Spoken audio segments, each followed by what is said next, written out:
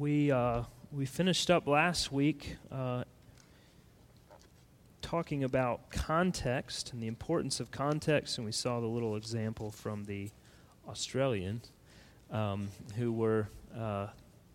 Remember, he looked in his Bible and plopped his finger down on a verse, which was from Hosea, and it said, "Go and take on yourself a wife who is a prostitute." So a good example of why it is important to understand the context of something. Obviously, that wasn't God's command to every man. So what was going on there is the big question. So I want to spend a little more time talking about the importance of context, the importance of reading specific texts in the overall context of paragraphs, of chapters, of books, and ultimately of the whole biblical story together. So let's begin in John chapter 1. You need another one? There you go. And for those who weren't here last week, we're still on rule number 1, the Bible's to be read like any other book.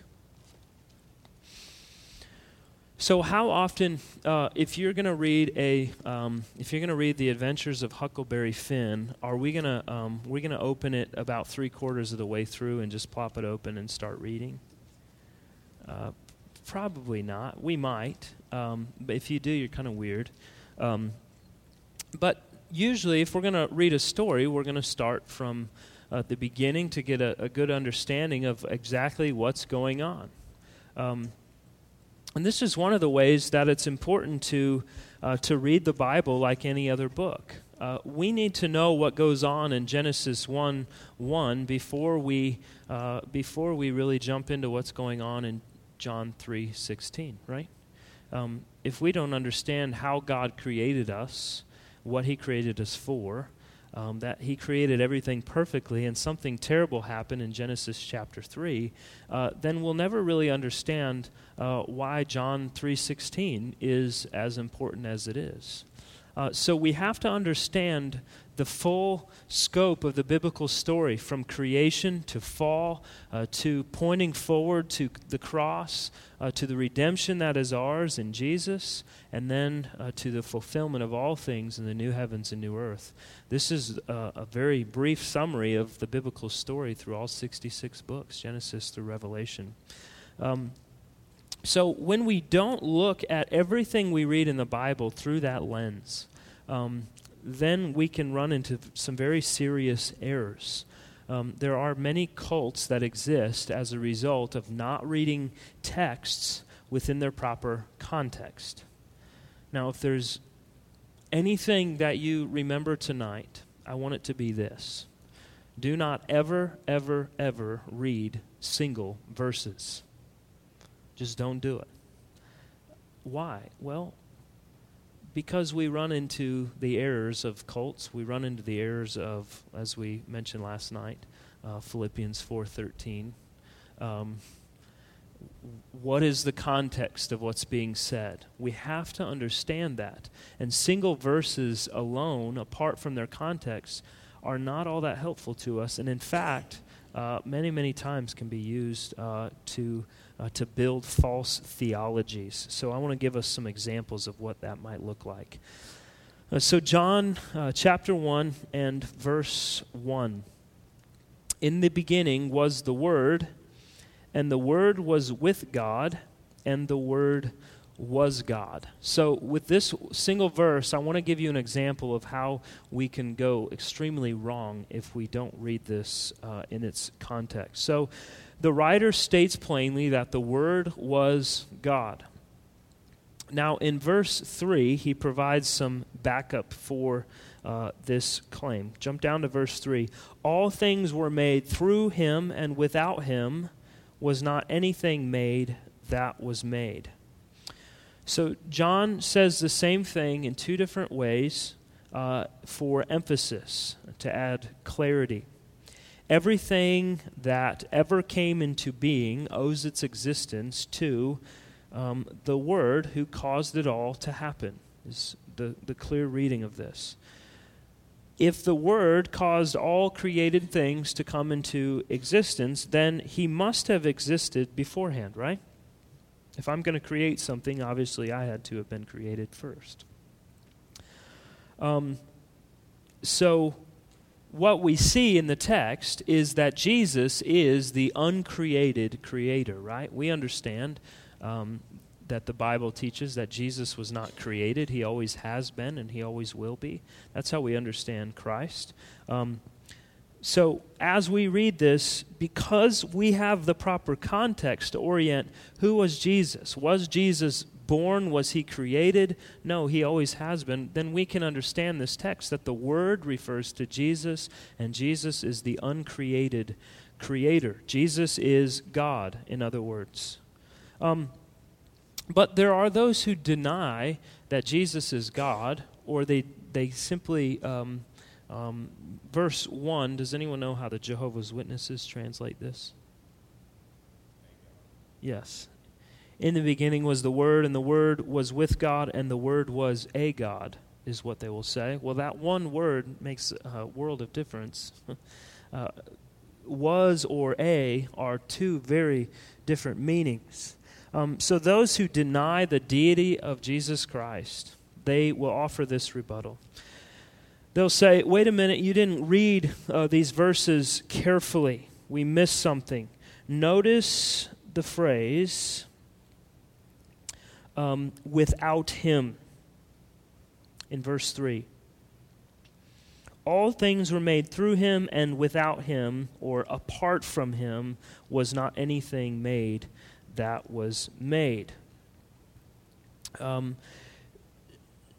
So what they would say is the writer here is excluding Jesus from the count. In other words, if I were to say, apart from Alan, the family's going to Disneyland, what do I mean by that? Okay, good. But does that, when I say that, I'm implying that Alan's not going, but does that mean Alan's not part of the family? No, it simply means that he's part of the family, that's fine, but he's just not going with us. So everyone is going to Disneyland with the exception of Alan. Sorry, you got to stay home. So they would say, in the same way, every created thing was created by Jesus with the exception of Jesus himself.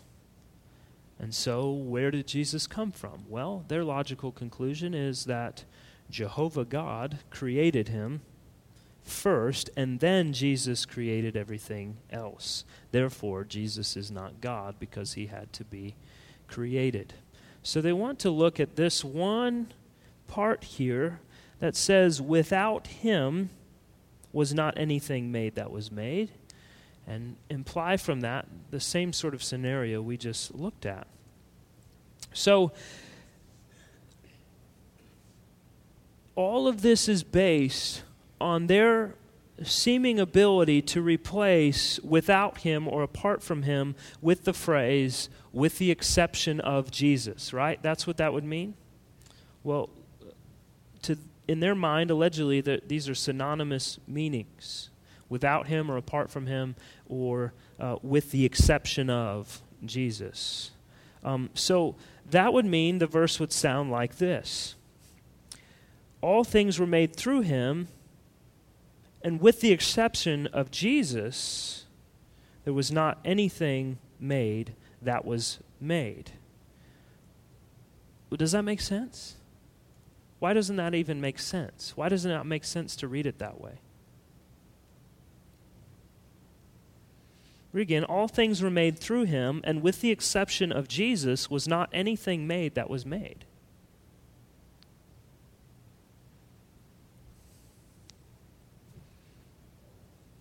What's that? What do you mean by that?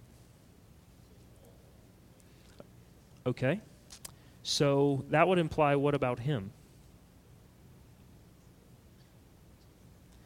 That he had to do it, right? He did it, therefore he had to be there. Therefore, we can't take exception with him being the one who is actually a part of it. We can't leave Jesus at home when we go to create. He's going to Disneyland. He's a part of this deal. We can't divorce him from the whole thing. So that reconstructed phrase is nonsense. What it would mean, in essence, is that Jesus is the only created thing that exists. Because we're saying, with the exception of Jesus, nothing was made that was made. Well, if he's the creator, then he's the only thing and nothing else got made. It's a little confusing, and that's why it gains so much traction amongst people who are not reading the Scriptures properly. We're not taking the time to understand what the text really says. So the phrase without him or apart from Jesus can't mean with the exception of Jesus. It means something entirely different. It means apart from his agency or without his working. In other words, apart from me, nobody's going to Disneyland because I'm the one with the car to fit all of us. So our paraphrase would be, apart from Jesus' agency, he has the means. Apart from that, nothing came into being that is. Nothing exists that is apart from the work of Jesus. That's what the phrase means. That's what the Scriptures are pointing to. And this makes perfect sense within the context of the entire chapter. Yes.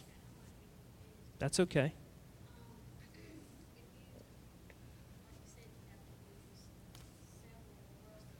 Mm-hmm.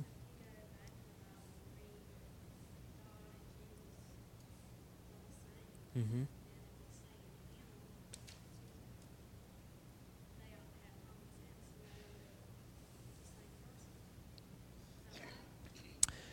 Yeah.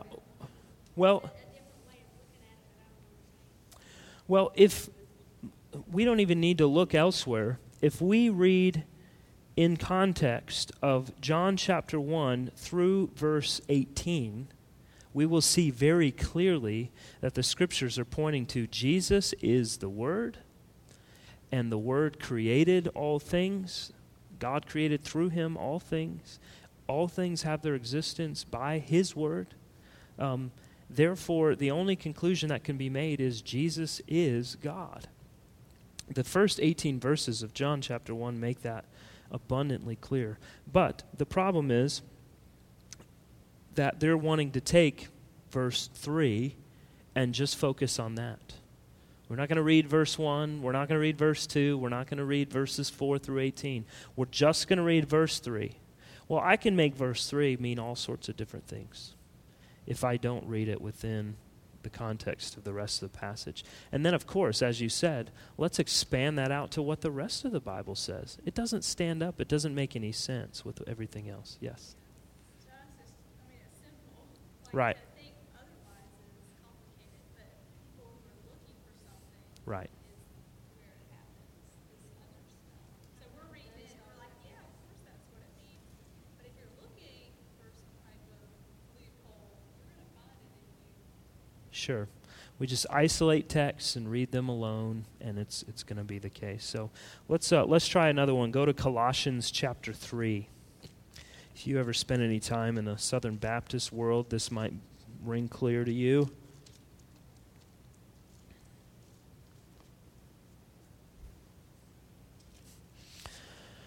Colossians 3:15, it's a verse that is commonly misunderstood by well-meaning Christians.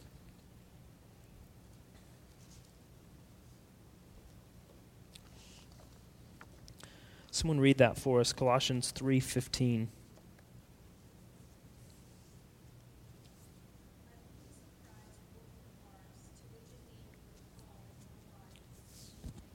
Okay, thank you.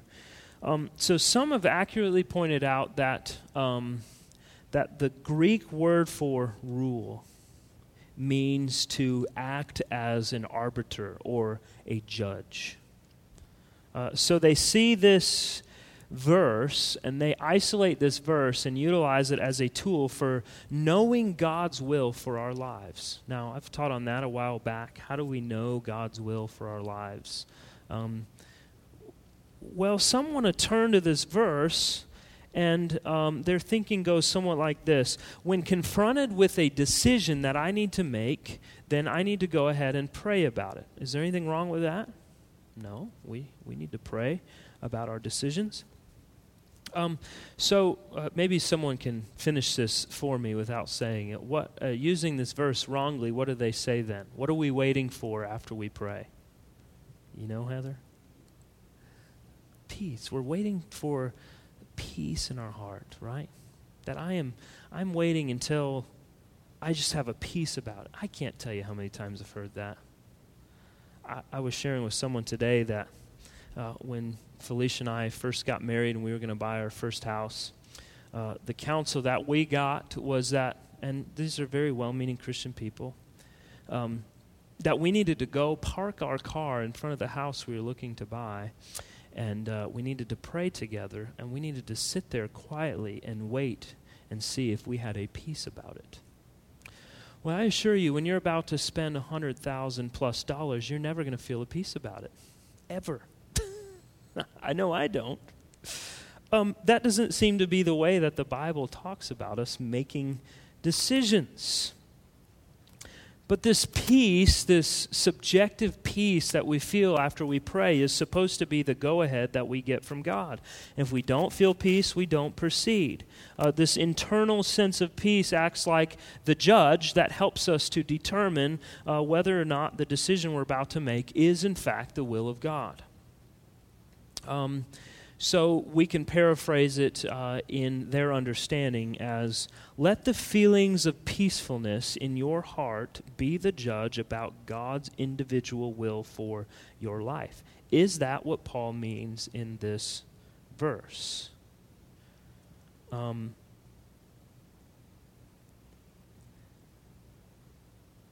let's break it down a little bit and try and get a better understanding. Let's read from verse 12 through the end of that section, through 17. Put on then, as God's chosen ones, holy and beloved, compassion, kindness, humility, meekness, and patience, bearing with one another. And if one has a complaint against another, forgiving each other, as the Lord has forgiven you, so you also must forgive. And above all these, put on love, which binds everything together in perfect harmony, and let the peace of Christ rule in your hearts, to which indeed you are walking in one body. And be thankful. Let the word of Christ dwell in you richly, teaching and admonishing one another in all wisdom, singing psalms and hymns and spiritual songs, with thankfulness in your hearts to God. And whatever you do, in word or deed, do everything in the name of the Lord Jesus, giving thanks to God the Father through him. Now, with a little context, what is he saying in verse 15? Does this have anything to do with determining the will of God when we pray? Okay, good. It's about putting on certain things. Love, patience, peace, kindness, faithfulness, all of these wonderful attributes of a Christian. And part of that is that we have, that we are a peaceful people, that we experience the peace of Christ when we are walking in obedience to him. That our lives are marked by a peace. That we're not, when confronted with trials and temptations in our lives, we're not frazzled like people who are in the world, but rather we experience the peace of Christ that dwells within us. This has nothing to do with feeling a certain kind of peace when we pray, and that being our way of figuring out what God's will is. It's completely foreign to the context of this verse to assume that. I one time was working on a church directory with another person, and he wanted a scripture verse to put at the front of the directory that had something to do with family. I don't remember what passage it was, but he read it to me, And he said, this will be perfect in there. I said, well, that's fine, but, well, it's not really fine because it's completely out of context. If you read that in the context of the rest of the passage, it doesn't mean at all what you want it to mean. And he said, well, that's all right. Nobody's going to look it up. Okay. Whatever. So, yeah, well, yeah, unfortunately that is probably true. We have to remember as we read and as we seek to apply the scriptures that context is king. You're not going to read any other book, hopefully, and as you're reading it, you're going to take one sentence out and try to make it sound as though it means something completely different than what was intended by the writer. We don't do that with other things that we read. Why in the world would we do that with the Bible? The most important of all that we'll read. If I write to you a letter and you extract from that letter one sentence and you twist it and contort it and seek to apply it in a way that doesn't mean anything close to what I want, we're going to have problems. So context is king. We have to work through the confusion that maybe we experience as we read by reading things in the whole, not just in simple parts. Any thoughts or questions about that? We could spend a long time looking at various examples of context.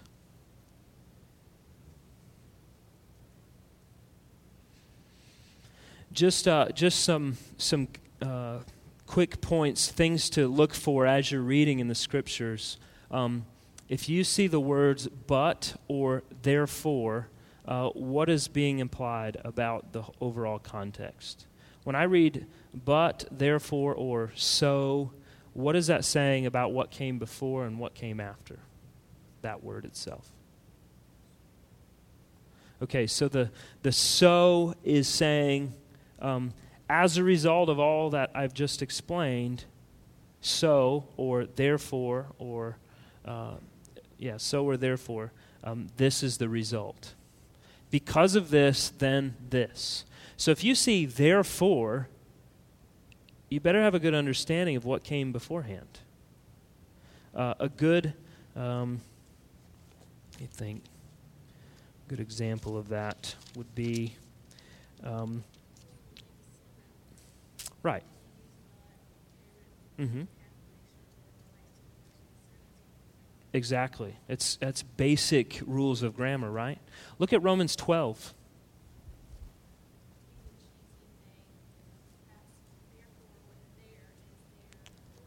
Right. Little Bible school cliche there.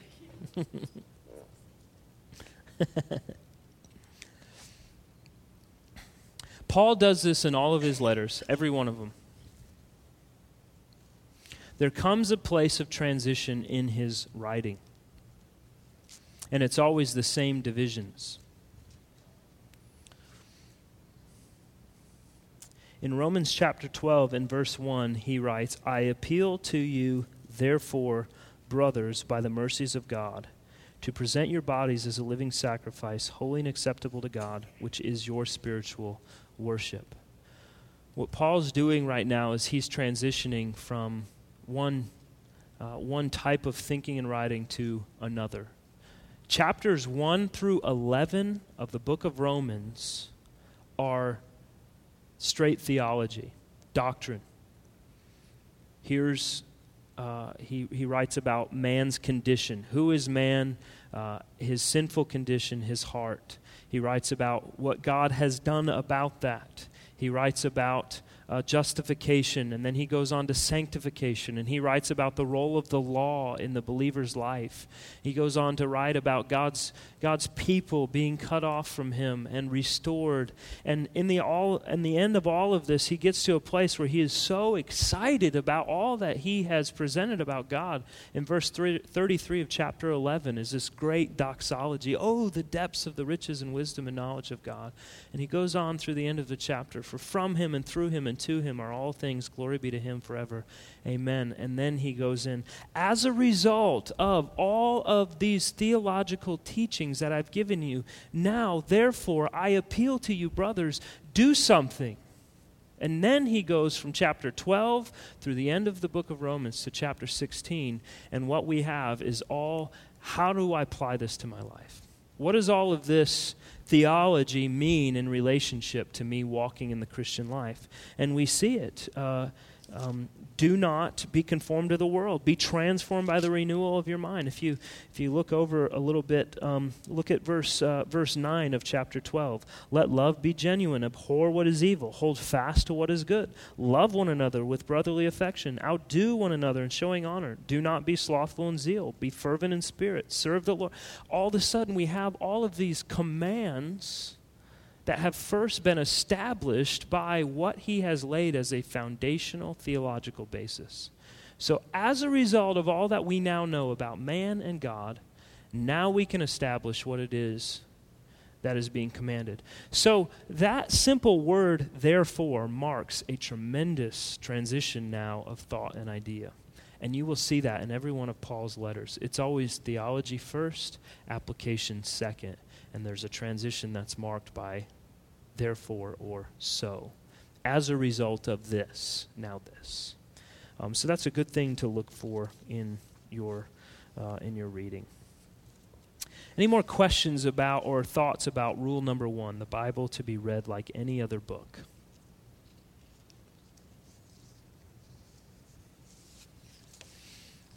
All right, number 2. Read the Bible existentially. Now, that could be a dangerous thing to say if you know anything about the false teaching of existentialism. So I will explain that in just a second, and so we can define the difference between the two. Existentialism is understanding things in terms of the outer kind of physical, tangible.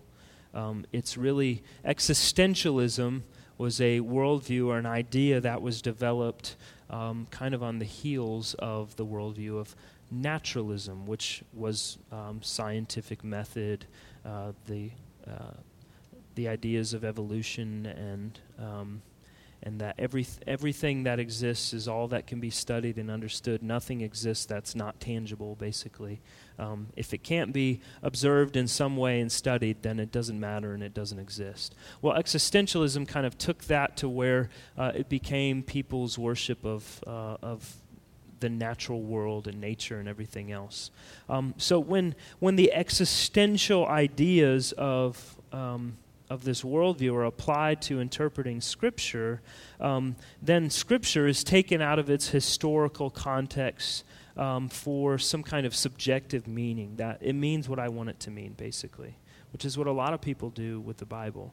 I'm sure all of us at some point have probably been in some sort of Bible study where whoever's leading it, well-meaning, of course, would say, what is this Scripture that we've read, what does it mean to you? Well, it doesn't really matter what it means to you.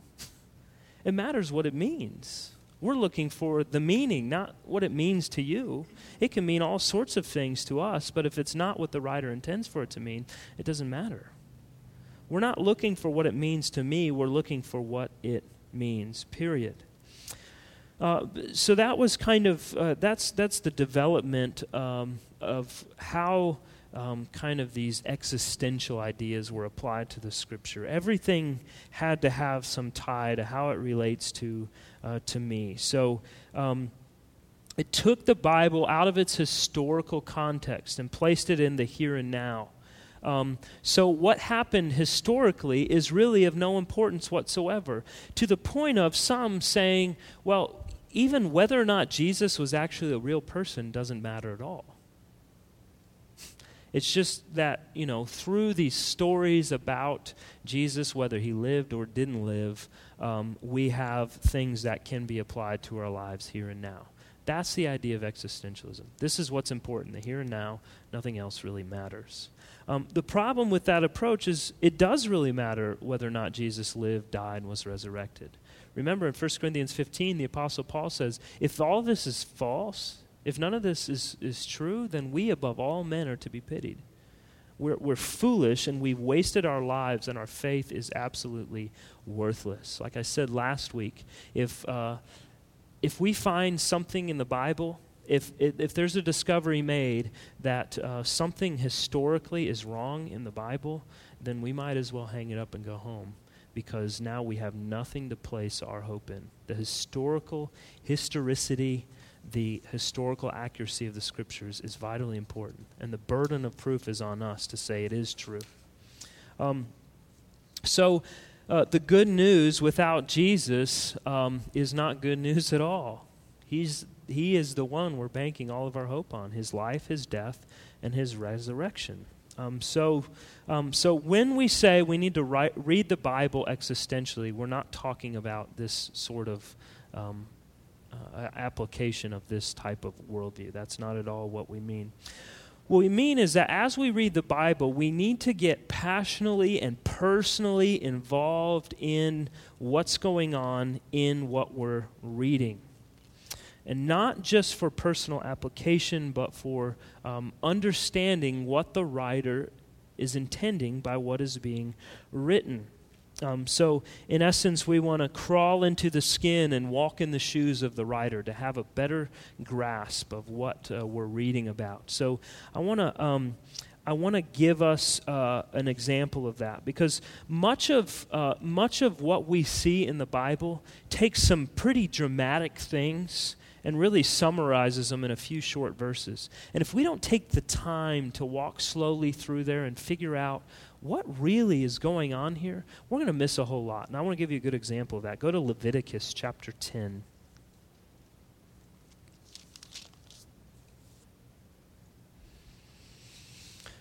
We're going to read about a very serious event, something that happened here that is pretty shocking maybe to us at first read. It would have been shocking to those who observed it. It would have been shocking to the family involved in it. But it gets a 3-verse mention, and then it moves on. So if we're not to walk in the shoes, crawl into the skin, and walk through this and figure out what would that really have been like, then we're going to miss a whole lot here. So Leviticus 10, someone read for us verses 1 through 3. Ben, you have it over there? Can you read it for us?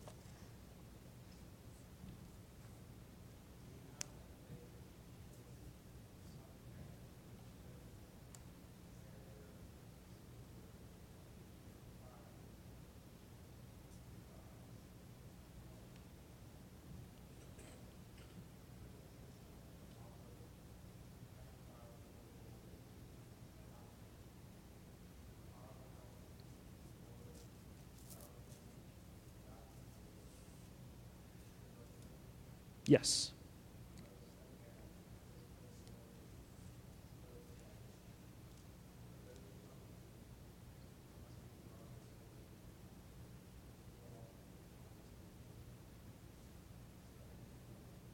Thank you.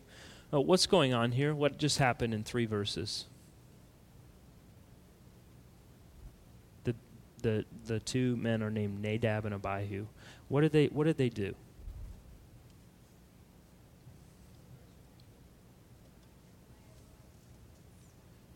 Okay, so they went to the altar in the temple, and they offered what's called either unauthorized or strange fire. And so what happened to them? Yeah, God struck them dead, right? They died right there. We don't have any indication of exactly what was going on, other than they were sacrificing something, or they were doing it in a way that God had not authorized.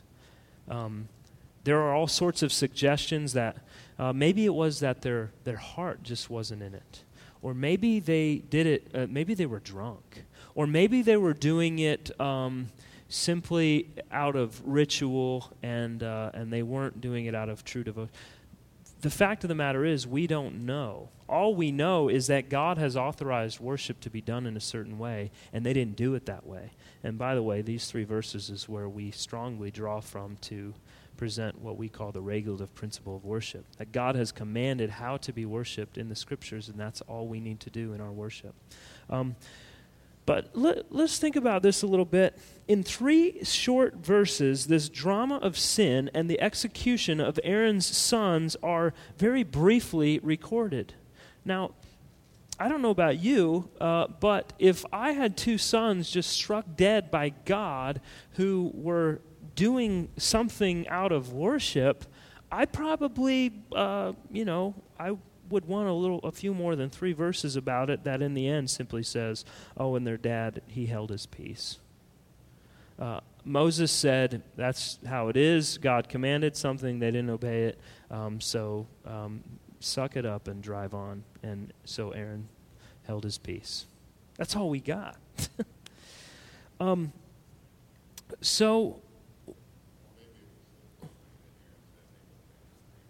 Yeah, right. Let's keep it narrow here. Yeah, let's not divulge so much information. There's a lot of questions to ask of the text, right? It leaves a lot of things hanging. What was Aaron thinking when he saw his sons drop dead right there in front of him? Can we read between the lines a little bit, or if he was anything like me, wouldn't he first think, come on, Lord, I'm doing everything that you've asked me to do. My family is seeking to be faithful to do what you've commanded of us. I'm sacrificing my life and my time. I'm giving myself to your people. And in the end, you've just wiped out my sons for whatever they've done. Maybe it was a childish prank. Maybe it was out of an insincere heart. But in the end, was it really bad enough to just drop them dead in my presence? That might be my reaction at first. Sure. And drop dead, right.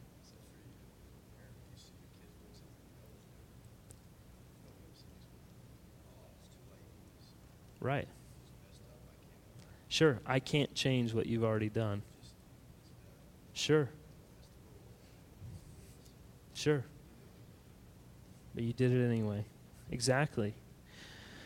Well, those are the questions as we come to the Scripture. I want to think through those things a little bit. I don't want to just read these 3 verses and say, man, that was harsh, and then go on to verse 4 and start reading some more. I want to stop and think about, what did they do? Is there any indication of what exactly was going on? Why? Why was it so significant? What are the overall implications of what is being said here? It really does matter how we worship God. If God doesn't command us to do something, then we probably shouldn't do it. And if there's something He says don't do, then we certainly shouldn't do it. These are things that as we come to the text, we're going to learn if we begin to think a little bit more in terms of what is going on historically. As I'm walking in the shoes of Aaron, what are the questions I'm going to be asking of God? As I am observing this situation, if I'm just a bystander and I see Nadab and Abihu go into the temple and they don't come out, someone drags them out, what are some of the things I'm going to want to know? So this is what we mean by reading the text existentially. And this is where we get the method of interpretation that we call the grammatical historical method of interpretation. Grammatical historical method of interpretation. So grammatical, we should all know that, right? That we are looking at the grammar of the text. We're looking at how sentences are formed. We're looking at words, at commas and periods and all of these sorts of things, and those do matter. One of the major errors in the King James Bible is a misplaced comma. Changes the meaning of an entire sentence. So those things matter. We want a grammatical look at the text. How is this set up? How is this arranged? How are the words being used? For example, when we looked at John 1:1. It makes a huge difference whether or not the text says he was God or he was a God. That makes a humongous difference. So that's the grammatical interpretation. But we also need to look at the historical. That's why always you'll hear me in preaching. I want to bring out the historical context of what's going on. For example, as we walk through the book of 1 Corinthians, it's very important to know what's going on in Corinth at the time. It's very important to know the culture that they exist in, and as a result of existing in that culture, Paul is writing to them to address specific problems that have infiltrated the church. It's very, very important that we look at things historically. We're going to have a very hard time taking these 3 verses of Leviticus and understanding them in our culture without tying them to the historicity of what's going on, right? I have nothing at all to compare to them sacrificing an animal at the altar and dropping dead because God was ruling over them in a theocratic manner, that God was the king and the judge and the ruler over those things, and the death penalty wasn't enacted by a civil government, it was enacted by God right then and there. I don't have a context for that outside of understanding the historical things that were going on. But this brings us back into rule number 1. Do we read a book from about World War II without trying to have a good understanding of what was going on in the world at that time? Am I going to read a historical book, any kind of historical work, without having to try and have some sort of understanding of what is going on in that context of time? So historical context is just as important to us as grammatical context, as we read sentences, as we read words and try and fit them all together. These things are very important. So as we try to put ourselves in the life situation of those we're reading about in the Scriptures, we can come to a better understanding of what we're actually reading. So in one sense, this is us having empathy, where we are trying to feel the emotions of the characters we're studying. We're trying to see what maybe they were going through. I can't imagine what it's like to be an Aaron. You are a leader of a obstinate, stubborn people who don't want to do anything that God is commanding them to do, even though He's shown time and time and time again that He is faithful and that He loves them and will get them to where He says He is going to get them. And in the end, your sons offering worship to Him are struck dead. And you get Moses saying, "Hey, Aaron, forget about it. It's over. Let's move on." And he has to say, "Okay, let's go." I want to stop and think about that a little bit. I want to feel maybe what the pain of that is, that I can have a better understanding of the text. So that sort of reading between the lines is obviously not a part of the inspired text, but it's going to help us to get a flavor of understanding as we are reading along. It's going to help us in the end with our application. When I think about it in those terms, it really heightens for me the seriousness of what is going on here. When I read briefly through this and say, "Oh, some guys did something God told them not to do and they died for it," that sounds good.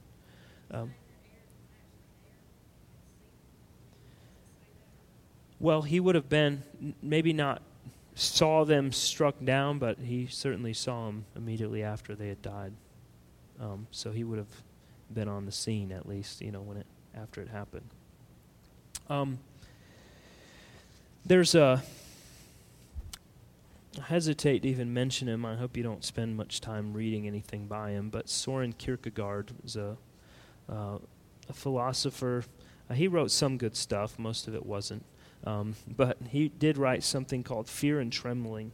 And in that, he speculates on the narrative of Abraham's sacrifice of Isaac. This is one of the perfect examples of existential reading.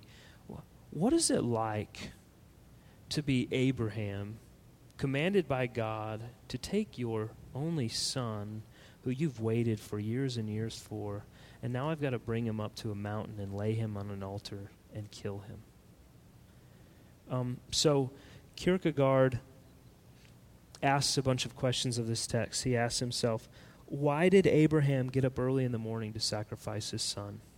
And so he reads the text. He tries to get some answers from all of it. When you finish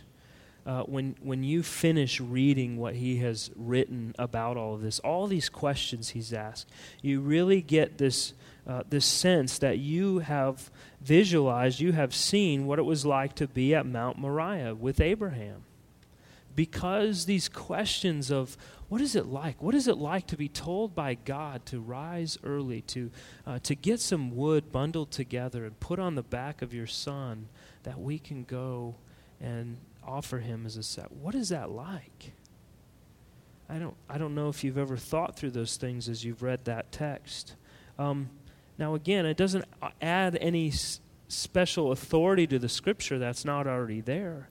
But it helps us to walk in the shoes a little bit of these people to understand what we're reading a little bit more.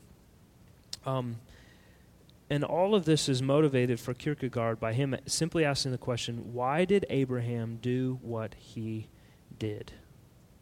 Why? Because God commanded him, right? And so that begs a lot more questions for us, right?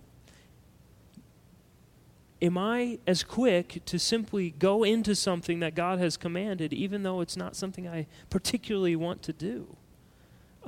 There's a lot of questions of application that are drawn out of asking those types of questions very simply.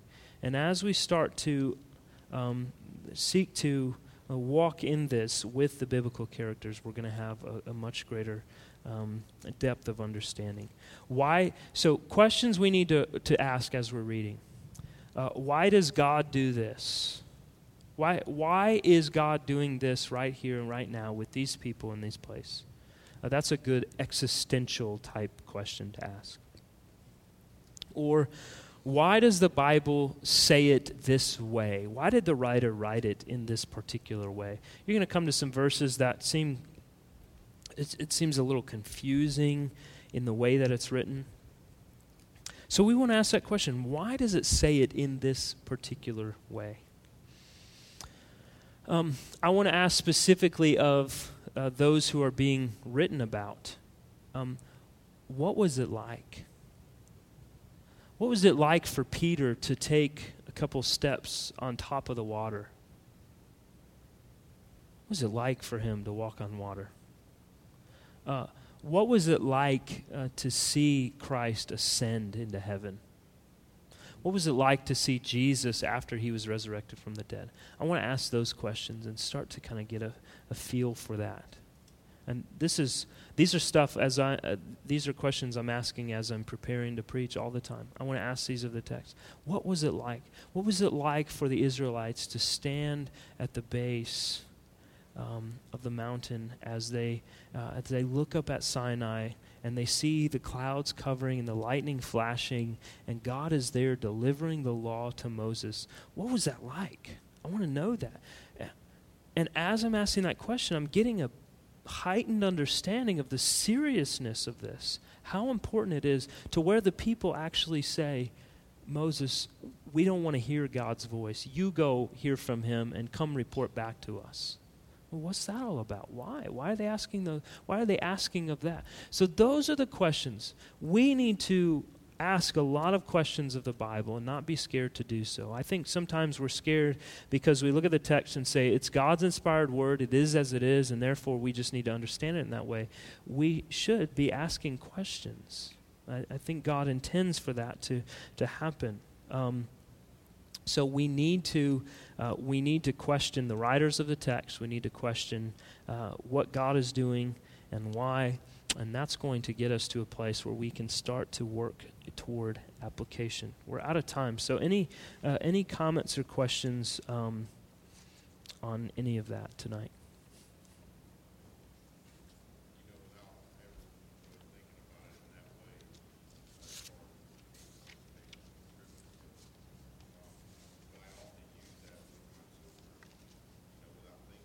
Sure.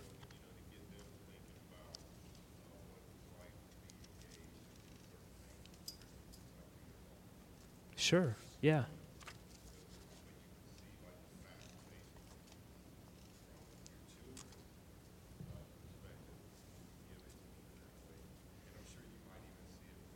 Oh, absolutely. Sure. Yeah, what is it like to live in the belly of a whale for 3 days? Or what do you think it was to be on Noah's Ark for 40 days amongst two of every creature? And does that really mean, these are questions I want to ask, does that really mean every creature? Were there 2 gnats and 2 mosquitoes and 2 caterpillars and or is this just a figure of speech that was used to refer to a lot of different animals? Or, so these are questions we have to ask of the text as we read along. And remember, part of the grammatical method of interpretation is looking back to what is the genre? Is this poetry? So I want to ask those questions. If this is poetry, then should I read that the trees are singing and really think that the trees grew mouths and started singing songs? Well, no, it's poetry. It's saying something about when the wind blows through the leaves, it's making a certain sound. So those are the kinds of questions. We need to ask questions of the text. And a lot of them, if we can simply feel ourselves and sense in some way that we're a part of that story, it's going to make a huge difference. Any other thoughts?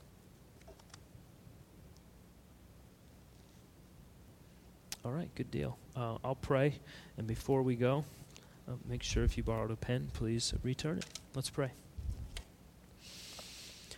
Lord, thank you again for tonight. We're grateful for the time that we've had to look at your word and to have a better understanding of how to read it properly. We pray, Lord, that you would help all of us to approach our Bibles each week with a little new added knowledge to how we can go about reading it, and that we would do these very things, that we would slow down and ask more questions and seek to have a better understanding of what you are telling us from the text. And as we ask those questions, I pray, Lord, that through the Holy Spirit you would illumine the truth for us, that we might apply it to our lives, we might apply it to our worship and to our gathering as a body of believers, that all of these things would come together, Lord, to honor you, to glorify you, and to help us to walk in obedience to all that you have commanded. Lord, thank you for the Scriptures. Thank you for the wisdom of those who have for all the years since it's been written, interpreted the Scriptures, and have given us the tools and the understanding of how to go about doing that for ourselves. We're thankful for the Word in our language, that we can read it and understand it and ask questions of it. And we pray, Lord, that you help us to never take that for granted, that we would turn to your Word above all else and seek to know more of it, because in the Word is the truth about you, that we might know more about and trust more of you. We love you and we thank you and pray, Lord, that you would bless us in our study of the Scriptures this week for your glory. In Jesus' name, amen.